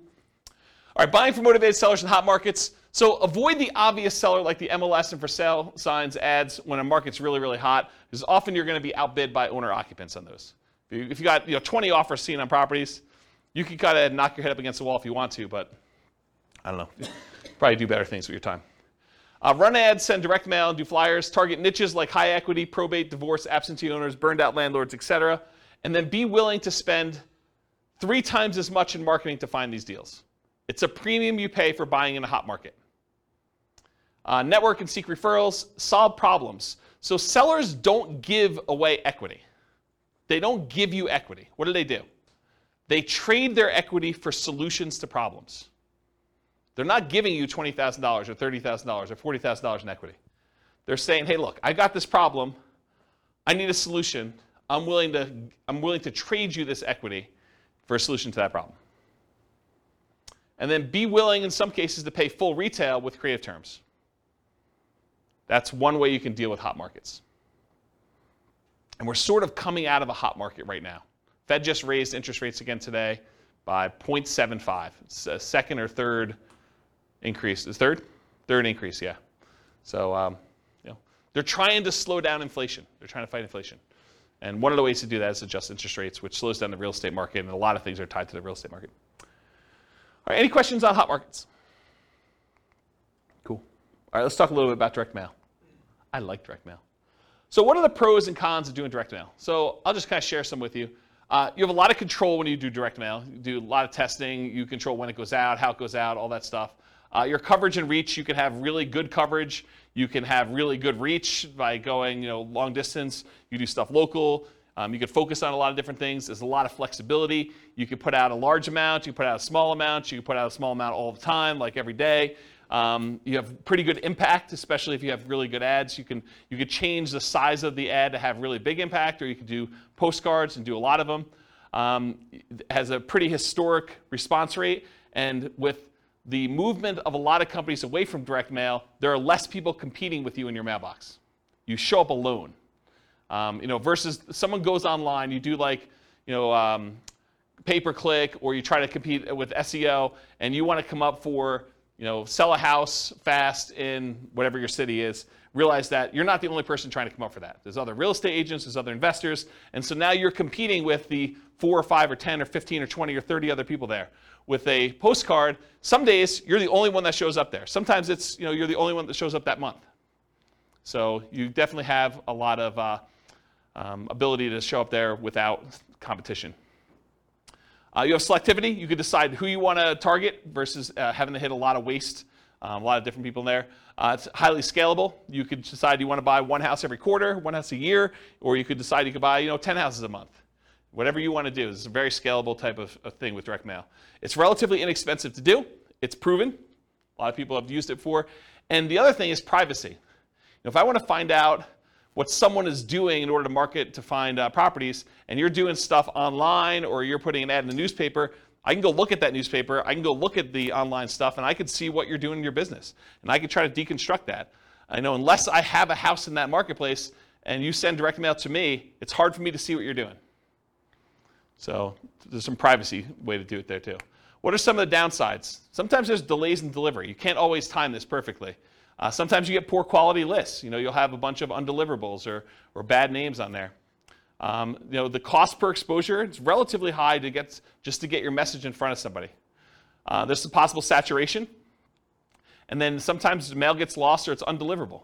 If it looks like an advertisement and you have a disgruntled postal employee, sometimes they'll take your mail and just throw it away, especially if you're doing like every door direct mail where you hit every house in a neighborhood or a certain carrier route. Sometimes the carrier will say, 400 of these, no one's expecting these, I'm just going to throw them away. So you have some loss when you have that. All right, so those are pros and cons. So farm areas, let's talk about mailing lists and stuff like that. I'll show you some examples. So farm areas, geographically, you can decide you're going to market to a specific county or a specific city or a specific MLS area or a specific subdivision or a specific zip code. In my opinion, if you're going to go target a certain area with a mailing list, I think you should try to run some data on that thing and try to find out, hey, what's the typical age of a property or the range of property ages? What's the typical property price range of that list? How many days on market is it typically taking to sell in that area? How big of a discount from list price or premium over list price are people getting in that market? What's the price per square foot there? What are the typical lot sizes? And the reason why I think you want to run this is so that you don't spend a bunch of money on marketing for the first couple times you do it, only to realize you're getting really crazy, crappy leads because they're not what you want. You want to find out what the people you're mailing to, their houses look like from like a data perspective. Your own ones or ones around you, so you can pick geographically. You don't have to do local. You can decide to buy outside another market if you prefer. I was doing a lot of stuff in other markets. So I would do some stuff here, but I finally started doing a lot of marketing to some other cities that I wanted to buy in. Finding deals that fit your criteria based on geographic stuff, and then there are exceptions to every rule, all this stuff. Continuing on with mailing list selection, so you can decide property types. I only want to do detached properties like single-family homes or attached properties, condos and townhomes. I only want to focus on multifamily. I only want to focus on mobile homes or modular homes or manufactured homes. You can pick your price range. You can pick your median price, your average price, your low end, your luxury, whatever you decide you want to focus on from there. You could focus on financing, especially if you're going to try to come in and buy properties subject to or with wrap financing, or if you want owner financing. So you can look at the mortgage balance. You want to do low equity if you want to buy properties with subject to or wrap financing or lease option, something that has a high mortgage balance so you could take it over, and more likely to be able to structure a deal like that than someone who owes something that's very little, like directly subject to. Or if you want to try to get owner financing, try to do ones with low mortgage balance or no mortgage balance.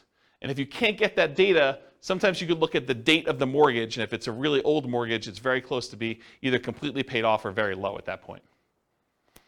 Type of loan, FHA or USDA, beware of doing subject to on those, but it could be good for assumption if you're willing to move into property. VA loans or conventional financing, and then if there's a private loan on there, if you're looking to raise private money, you can look for all the different private loans and try to reach out to the private lenders and see if you can get some financing. They've already done it once. So you look at that as your kind of like private money list.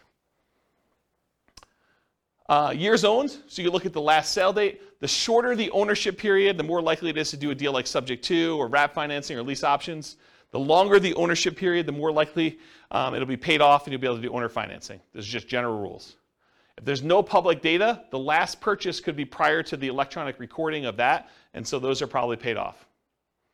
The age of property, newer properties, lower maintenance, lower equity, subject to wrap financing and lease options. Older properties tend to be more fixer-uppers, free and clear, and owner financing. So if you're looking for those lists. And then demographics, the age of the owner. You could find people that are likely to have more equity by looking at age of owner. And then occupancy, whether they're owner occupied, someone's living there, or if it's a landlord, absentee owner, where the tax bill is being sent to an address other than the property address. And it can be either out of town, out of state, or out of country. And then other specialized lists, you can look for vacant properties or probate properties as examples. Probate properties are properties that are owned by heirs, like someone has died and then it's been passed on to the heir. Any questions on this? Oh, I guess there's one more. Size of the list. So if your list is too big, you may want to narrow it down. If your list is too small, you may want to expand out your criteria or just be willing to do less deals. So typically break your list into thirds and mail each third every month and then repeat at the end. So go back to the beginning so that you're mailing everybody once a quarter. You build credibility and consistency by doing that. Repeatedly doing what you say you're going to do, and you get referrals.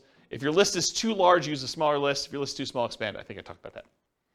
Any questions on list criteria before I go into some other stuff? All right, cool. So mailing list sources. So where do you get these lists from? So all the stuff you can get from public record, like property characteristics, loans, age of property, things like that. You can get that from public records, either your local property assessor or title companies or RealList. RealList is what we use here in our local MLS. So if you have access to the MLS, you could download a RealList public record list, or RealQuest, which is, I think, another product by the same company, which is a variation like what they offer. And then other sources of mailing lists: ListSource, Listability, InfoUSA, and Melissa Data.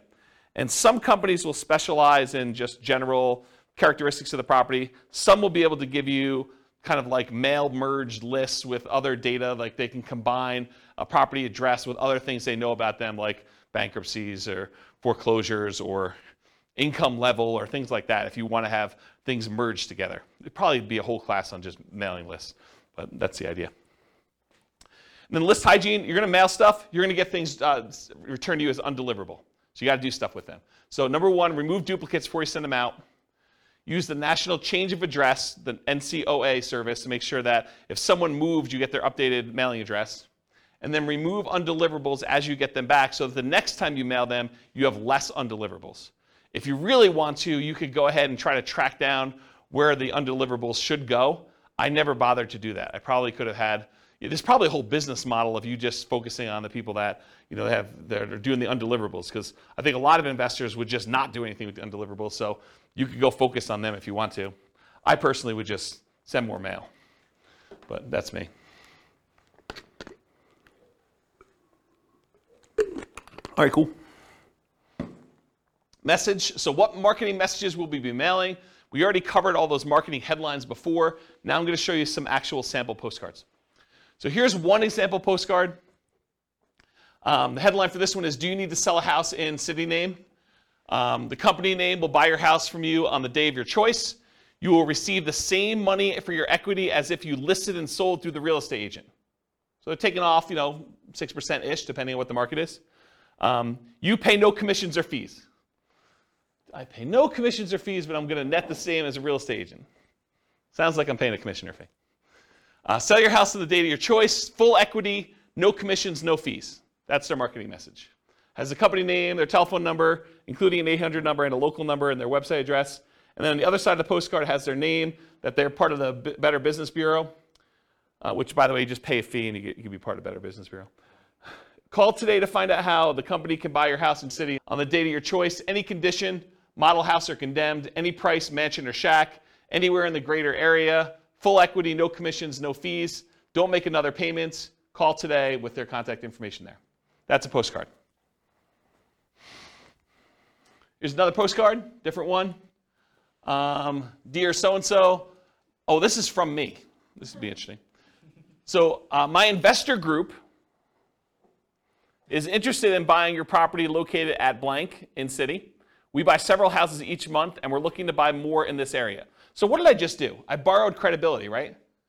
So if you're brand new and you're part of an investor group, maybe your investor group buys several houses, right? So now it's not necessarily you. If you're a brand new investor, you can do this.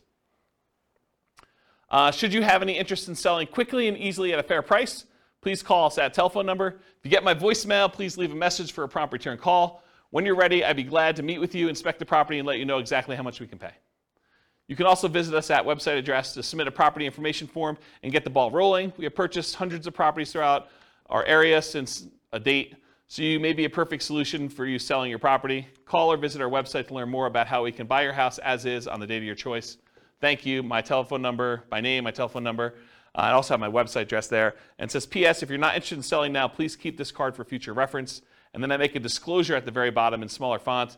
Licensed broker and investor, not intended to solicit properties already listed for sale. So this is an example of a postcard I would send through Click to Mail. Any questions on it? Here are some handwritten letters. Dear so-and-so, I'm currently looking to purchase a property in the blank county area. I've looked at several properties in the area, and I'm seriously interested in purchasing your house at blank. Do you really think they looked at properties in the area and that they picked mine out? Yeah, this is the challenge, right? Like, I think you lose credibility with this. A few good things to make an easier sale are, 1, the condition of the property is not important. 2, no realtor commissions. Why pay a commission if you don't have to? 3, I will pay cash and purchase in as-is condition with no bank inspections for termites, roof, electrical mold, etc. Is it really the bank doing that? Not really, but I'm being critical. I should be less critical. 4, our closing time is fast and flexible. You will not need to do any fix-up work if you are interested in selling. Please feel free to call me on my private toll-free number, which is this telephone number, and sincerely their name. What's that? It feels like an old letter. Do we say toll-free anymore? Yeah, probably not. Probably not, right? I think I do say area. Yeah. Here's another one. This one's not handwritten. It has a date and address and regarding a property address. Dear so-and-so, this company is interested in purchasing the property listed above. We will buy the property in its as-is condition. You will not have to make any repairs or improvements. We will make a cash offer to ensure there will be no problems with financing. You will not have to pay a real estate commission, and we will close around your schedule. Thank you for your consideration. If you're interested in selling the property referenced above, you can contact me directly at a local telephone number. Best regards, their name and their company name. Here's another handwritten yellow letter. This one was photocopied onto this. So, and then they had, you could tell the ink was different, so they would photocopy it, and then they'd write the name and the address separately. So everything else was photocopied, but then it was handwritten in the same ink color. So dear name, hi, my name is blank. My wife and I would like to, by the way, is this a male handwriting or female handwriting? Yeah, but it says my name is male name, right? I think you lose a little credibility there too. It's possible it's male handwriting, but this looks like female handwriting to me. Does it look like, anyone think it's male handwriting? No one in the room. Okay. What's that? I was kidding. I said, are you saying men can't have nice handwriting? No, I'm just, maybe, yeah, I guess that's probably inappropriate. Okay, I take it back. What's that? But do you think it also, people would lose, I think, I've thought about saying my husband and I, but I think as a female I would lose credibility in a lot of. Oh, I don't know about that, and I probably shouldn't touch that one. I don't know. I mean, the world's unfair. It's unfortunate, but maybe. Yeah. Yeah. Please call us at telephone number. They give multiple numbers. They also include their fax number and their email address. Please call. Thanks. And they've got his initials on there. This is a big national chain. This is a version of their letter. It's got the address, dear, certain names. Records indicate that you are, oh, this is actually a really instructive letter. You should really read this one. Records indicate that you're the owner of the property at blank. Are you interested in a cash offer for that property? Our business is buying and selling houses and multiple house packages. We rehab and resell houses, and we sell property to other investors. So they're telling you they buy houses, but they also say, hey, look, if you got more than one, we'll buy all of them, right? They're telling we'll do the package.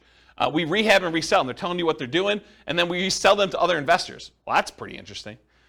We only buy houses at a discount. They're disclosing that up front too, right? But when we buy them, we pay cash. We pay most normal closing costs. We take the house as is. You don't need to do any repairs. And we can close quickly if you want us to. If you're interested in selling with like a quick cash offer on the house at blank, please call 800 number 7 appointment to see your home. We maintain a very high professional standard. We maintain very high professional standards in the conduct of our business. We believe in making a positive contribution to our community. Please call toll-free number. Excuse me, if you're interested in selling your home, or if you have any questions, thank you for your time to review my letter. Sincerely, their name. P.S. We pay cash and most normal closing costs for properties, and we could pay quickly if you want us to. Are you interested in selling your property at blank? Please call this number. So the P.S., which is the second most read part of the letter, is just another offer. It's basically repeating the offer. That's pretty instructive too. P.P.S., which I guess is the second P.S. in the letter, not ready to sell today, then please keep this letter with your important real estate documents and call us when you're ready. Interesting, right? I thought that one of the things I liked about this one is they're telling you we're looking for a discount. So are they going to get a higher volume of calls or more qualified calls?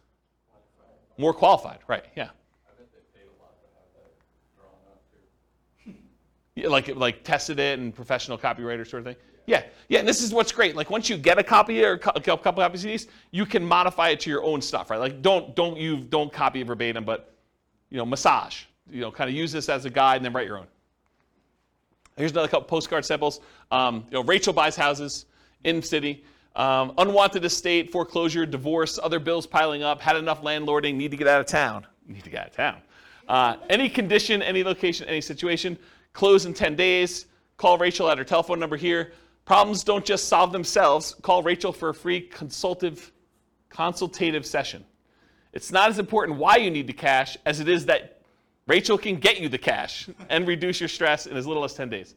And then Rachel buys houses, has their address, any condition, any location, any situation, close in 10 days. Call Rachel at our telephone number. That's another example of a postcard. Here's a couple other handwritten ones. Can you tell this one's like computer generated on the left? Yeah, right? So, dear name, I would like to purchase your property. It's designed to be handwritten-ish. I would like to purchase your property located in city. I'm eager to purchase property in this type of neighborhood and was curious about your house located at blank. Are you interested in selling? Because I'm ready to purchase your property with cash quickly, and you don't need to be concerned with any repairs or inspections, plumbing, roof, termites, etc. I enjoy fixing these things myself. Please understand that I'm not a real estate broker, so we can avoid commissions. Also, I'm prepared to pay all closing costs. So if you're interested in a simple all-cash deal, please call me now at telephone number. Sincerely, their name. And then here's another one. This is actually me. Although it's my partner with the letter. And so this one was photocopied onto a sheet, and then we would write in their address here and their name up here. So everything else was photocopied with black ink onto a yellow legal pad sheet of paper. Basically, we'd go get the legal pads, we'd cut them, we'd pull them out and stick them into the copy machine and just print it right on this. And when we did a white sheet with the thing, we had a yellow sheet underneath it so you could see where the lines would line up, and then we just copied it right onto here, and so that's how this was done.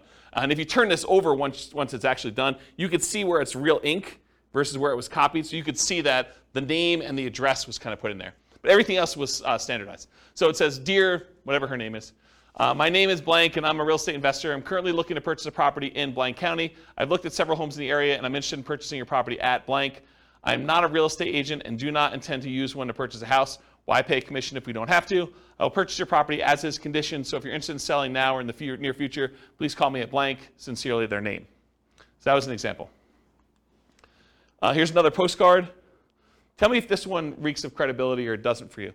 So, dear blank, last week Tuesday, I was driving around the neighborhood and noticed your property at blank. I did some research in the public records department and noticed that you had owned it for quite some time, and so I was wondering if you had thought about selling. Okay, so first of all, I don't think this guy even lives in this city because I happen to know him. So I don't think he was driving around the neighborhood, and I don't think he did any research in the public records for this property in particular. I think he did a search for all properties that met certain criteria. Anyway, getting back to it. I'm interested in purchasing 2 investment properties in the area. I want to try and talk to you personally, but was not able to find your phone number. When I buy your properties, there are no fees or commissions. In fact, I'm willing to pay all of your closing costs. That would mean thousands of dollars in savings to you. Additionally, if there are tenants, I could buy it when they're with them there, so you won't have to worry about you having them move out. I did not want to miss your call, so I took the time to record a message. I didn't want to miss your call. So I took the time to record a message about my offer to buy your property. Please call this toll-free number with an extension. You can call 24 hours a day, 7 days a week. Look forward to hearing from you soon. What do you think? Do you like the other ones better? And this is the front. Urgent notice. Please just turn this card over for my very important message about your property at blank. All right, here's another one. Oh, this is me. Let's see if I can critique myself. All right, my company's interested in buying your property at blank in city. As a professional house buyer, I look to buy several houses each month, especially in this area, and since we use a long-term approach, we can usually offer you top dollar and close whenever you want.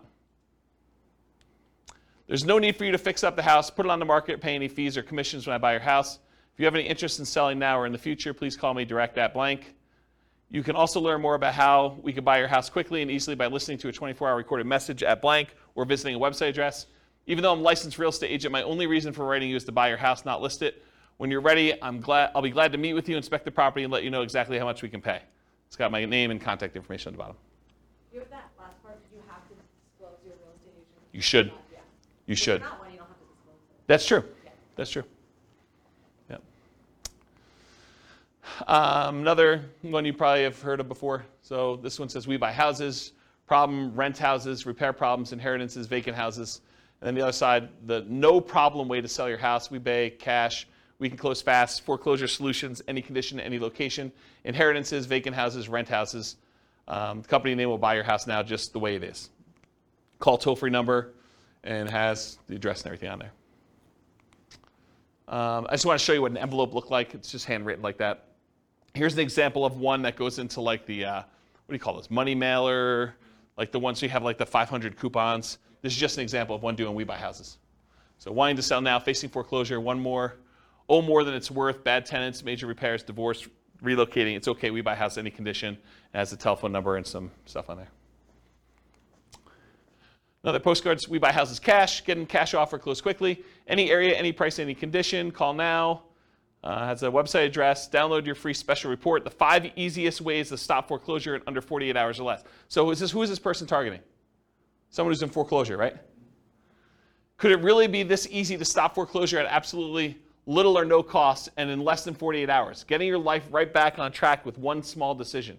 Facing foreclosure, bankruptcy, late on payments, rising interest, or balloon mortgage, recently laid off, we can help. Free report reveals all the details.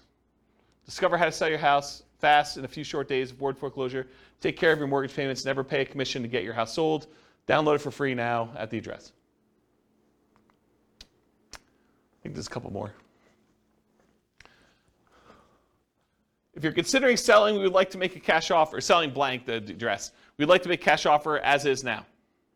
Upon contacting us, we provide you with the best possible offer promptly. Your offer will include verification from a financial institution certifying our ability to purchase your property with cash. We can close within 72 hours or at your earliest convenience. So there you go, there's 72 hours. Over the past 10 years, we have bought houses from thousands of people in an honest and professional manner. If you'd like to sell this one, that you sell this or any other property you own, please contact us at telephone number or visit us at a website address. There are contact information there. And apparently they're operating in a whole bunch of cities because they listed them all at the bottom. Here's another one. This is more like a form. Fill this out. Dear homeowner, which is very generic. We are investors who buy and sell houses in city area. Through public record, we are aware of a property you own here in blank county. If you're interested in selling your home here, please contact their names, a telephone number, or if you prefer, you can fill out the bottom portion of this letter and mail it to us at the address above. We guarantee you an offer and we will be in contact with you as soon as we receive the information listed at the bottom. We are looking forward to doing business with you and hope to hear from you soon. And it's basically, yeah, I want to sell my property. I'm asking blank. It's occupied or it's vacant. Beds, baths, square footage, pool, lot size. Why are you selling? Does property need repairs? Is there a mortgage? Are payments current? And then your contact information. And then it says, we'll inspect the property from the exterior and call you shortly with an offer. Interesting approach. Slightly different one. Do you want to sell your blank property? And they highlighted it. I wish I buy houses, land, commercial property, and mortgages in the city name and surrounding areas. I will buy property in any condition. I could pay cash, which is bolded. If you prefer to have an investment with a high rate of return and tax advantages, we will make payments. Wow, that's interesting. Should you not live in the blank area, everything can be handled through the mail, no need to return. My attorney will prepare the agreements and overnight them to you for you to approve. Call telephone number today. P.S. Please file for future reference if not interested at this time. Interesting one, huh? All right, so those are the examples for that. So media, for doing direct mail, it could be postcards, could be letters, could be offers or contracts. I don't really have a lot of time to go into detail, but I did do a test where I sent unsolicited, just actual contracts, full-on offers, signed by me to buy properties based on a formula based on the assessed value. So I know what the assessed value in the MLS and the public record data was. I had a formula where I knew approximately what those typically are, and I made an offer based on that assessed value straight up. So they could have literally returned it signed. No one actually took me up on the offer. A bunch of people called back. I don't think we ended up closing it, but it was a relatively small test. I just kept doing postcards. It was a lot easier. Why? Do you think people thought it was like fraud or something? I think there's probably some of that. And so the question was, did people think it was fraud? I think probably some people thought it was a little fraudulent. I think also, people are confused by contracts. It was like a 4-page offer. And they're like, what is this? What am I doing here? And so I think, this is like the 1-step versus 2-step example. That was 1 step in it, right? I'm sending you an offer. And I think most of the time it works better to do 2 steps. Just to warm them up to the idea. Yeah, and then answer questions, build rapport, answer questions that they have, kind of talk to about stuff. Excuse me. Postcards, letters, offers, contracts, free recorded information lines, websites, lead forms, and special reports. So those are the types of media we could use in order to get in touch with stuff.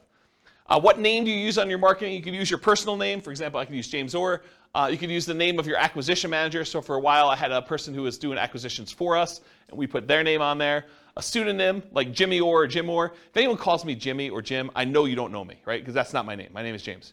So you could put this on there, though, so when someone calls on the phone, they're like, hey, is Jimmy there? I know it's from certain marketing. So you could do something like that. So whatever you want to do. Business name, you can put your business name on there. You could borrow credibility. I forget what I was talking about there. I don't know. And if you're a real estate agent, you should disclose that on your marketing. Phone number, so you can put your phone number, your mobile, your office number, a 24-hour recorded information line, a 24-hour voicemail, an answering service, a live answering service, your staff, either your acquisition manager or your admin person. Other considerations, should you use a local number or long distance number? Should you put a toll-free number on there? Should you use an extension or not an extension? Should you include a fax number or not? All the considerations to kind of think about for this. For the website and email address on there, so if you can go get a custom domain name, for example, I think for a while we were using wecanbuyquick.com. I think I own it, but I don't think it's up because I'm sort of not acquiring properties right now. But We Can Buy Quick, I think, was ours. That's an example of a custom domain name. You could do shared versions of that where if you have a domain name that's good, like WeBuyHomes.com, you might have like WeBuyHomes.com/Colorado/Denver as an example. Ooh, anything crazy? Storm? Oh, storm's coming. Well, that supersedes silent mode. Specific subpage, so example, you could have it, like my name, jamesorr.com/sellyourhome or sellyourhome.php, like whatever page you have as a subhome for that stuff on there. And then if you do 2-step marketing, you can have them go to a lead form that sends a special report, or have them go directly to the special report just shown on there, or you can have them go and see your testimonials and credibility packet online as well. So those are just options for that. And then email address, to use a free email like jamesorr@gmail.com, or do you use like a custom one like james@wecanbuyquick.com, which doesn't go anywhere, so please don't email me at that one. You can set up an autoresponder so that if people acquire stuff, they can do that. Or there's certain services where you can email an email address, and that subscribes you to an email list, or it can go directly to you, as some examples. What return address to use? Should it be business or personal? Just make sure it matches your thing. If you're saying my wife and I buy houses, you don't want to have like your business address and have it be a business name on there and stuff like that. I would not recommend doing your home address. You might get people actually coming and driving by, especially if they're upset for whatever reason. You can use P.O. Box, local business address, out-of-state address, like a mailing service return address. Sometimes that happens too, like if we're hiring a mailing company, which we've done in the past to do that. Mailing frequency. Sorry, I'm a little over, guys. Hopefully you don't mind. Moving parade. You need to be in front of them when they think about selling. So repeated hits. 80% of sales requires 5 follow-up phone calls after the meeting. That's according to the Marketing Donut. And at any given time, only 3% of your market is actively buying, or in this case, selling. 56% are not ready. 40% are poised to begin. And that's from Vorsight. And then 63% of people requesting information on your company today will not purchase for at least 3 months. And 20% will take more than 12 months to buy. And that's from Marketing Donut as well. So you got to keep in front of people over time. And only a small percentage of people are like ready to go right now. If you email them or email them again 3 months later, you have another percentage of people that are kind of doing that. And then certain ones will take a little bit of time to actually make a decision. So those come back around. You build this up over time and you have a much better, more stable lead flow after a while. Then mailing services, you could use local print and mailing houses, or the U.S. Postal Service has a company that they do for doing direct mail services called click2mail.com. It's click the number 2 and then mail.com for doing that. That's it. Any questions? Was that helpful? Was that like good overview of how to market, find off-market deals? A lot of detail? Good stuff for you? Any questions? If you guys want to, are you going to do stuff? Like, what do you need help with? What questions you got? None? Overwhelmed? It's only kind of related, but so when you're talking like to the MLS or different things, is there a way, you talked about different things to look for if you're looking for a certain number of bedrooms, that's obvious, but is there a way to search for like unfinished basement? I feel like I never see that. In the MLS you can, but not in assessor data. Well, I wonder if assessor data has that field. We're getting so much better at that. I bet you there is some fields for that. Okay. But you'd have to look it up. You'd have to go pull down the data, because a lot of times these have like 155 fields, right? Like there's first name, last name, property address, mailing address, city, state, zip code, square footage, assessed value. Like they have a whole bunch of fields for all that stuff, and one of them may be that. And it probably depends on your local MLS for those that are listening to the recording. But I have not looked for that one. Yeah, I know it's in the MLS, so I don't know if it's in public record data or not. Yeah, I'd have to look at that. The public record has a bunch of data points, though. They have a whole bunch. Yeah, you're looking for like opportunities to do like fix up a basement or something. Yeah, I think that's. Yeah, like we were talking last week, I'd asked you, I think, about, I forget which one it was, nomading, fix and flip to nomad, yeah. Or whatever. We were just talking about ways to buy houses where we use the conventional financing because it's totally run down. We probably can't, but if it's a house that has an unfinished basement, you can get good financing and then potentially add beds and baths. Yeah. Some value. Yeah, that's a good way to do it. Yeah. Yeah, that's a good idea. That's probably a good strategy to do for like that fixer-upper nomad version. Yeah. Cool. Any other questions? Sorry for going late. I appreciate you guys coming. Thank you all. I will see you all next week. Bye-bye for now. With home prices up, mortgage interest rates up, and rents up, but not quite enough to counteract the higher prices and interest rates, cash flow on rental properties in Kent is harder than ever. Book a call with the Real Estate Financial Planner to apply our proprietary 88 strategies to improve cash flow on your rentals. See the show notes for a link to schedule your call and improve your cash flow today. If you're a real estate agent, lender, or professional in Kent that wants to help our real estate investor listeners, consider reaching out to learn about collaboration opportunities with this podcast. We'd love to add more value to our listeners by having you assist our investors buy, sell, and finance their real estate investments. See the show notes to schedule a call to discuss collaboration opportunities.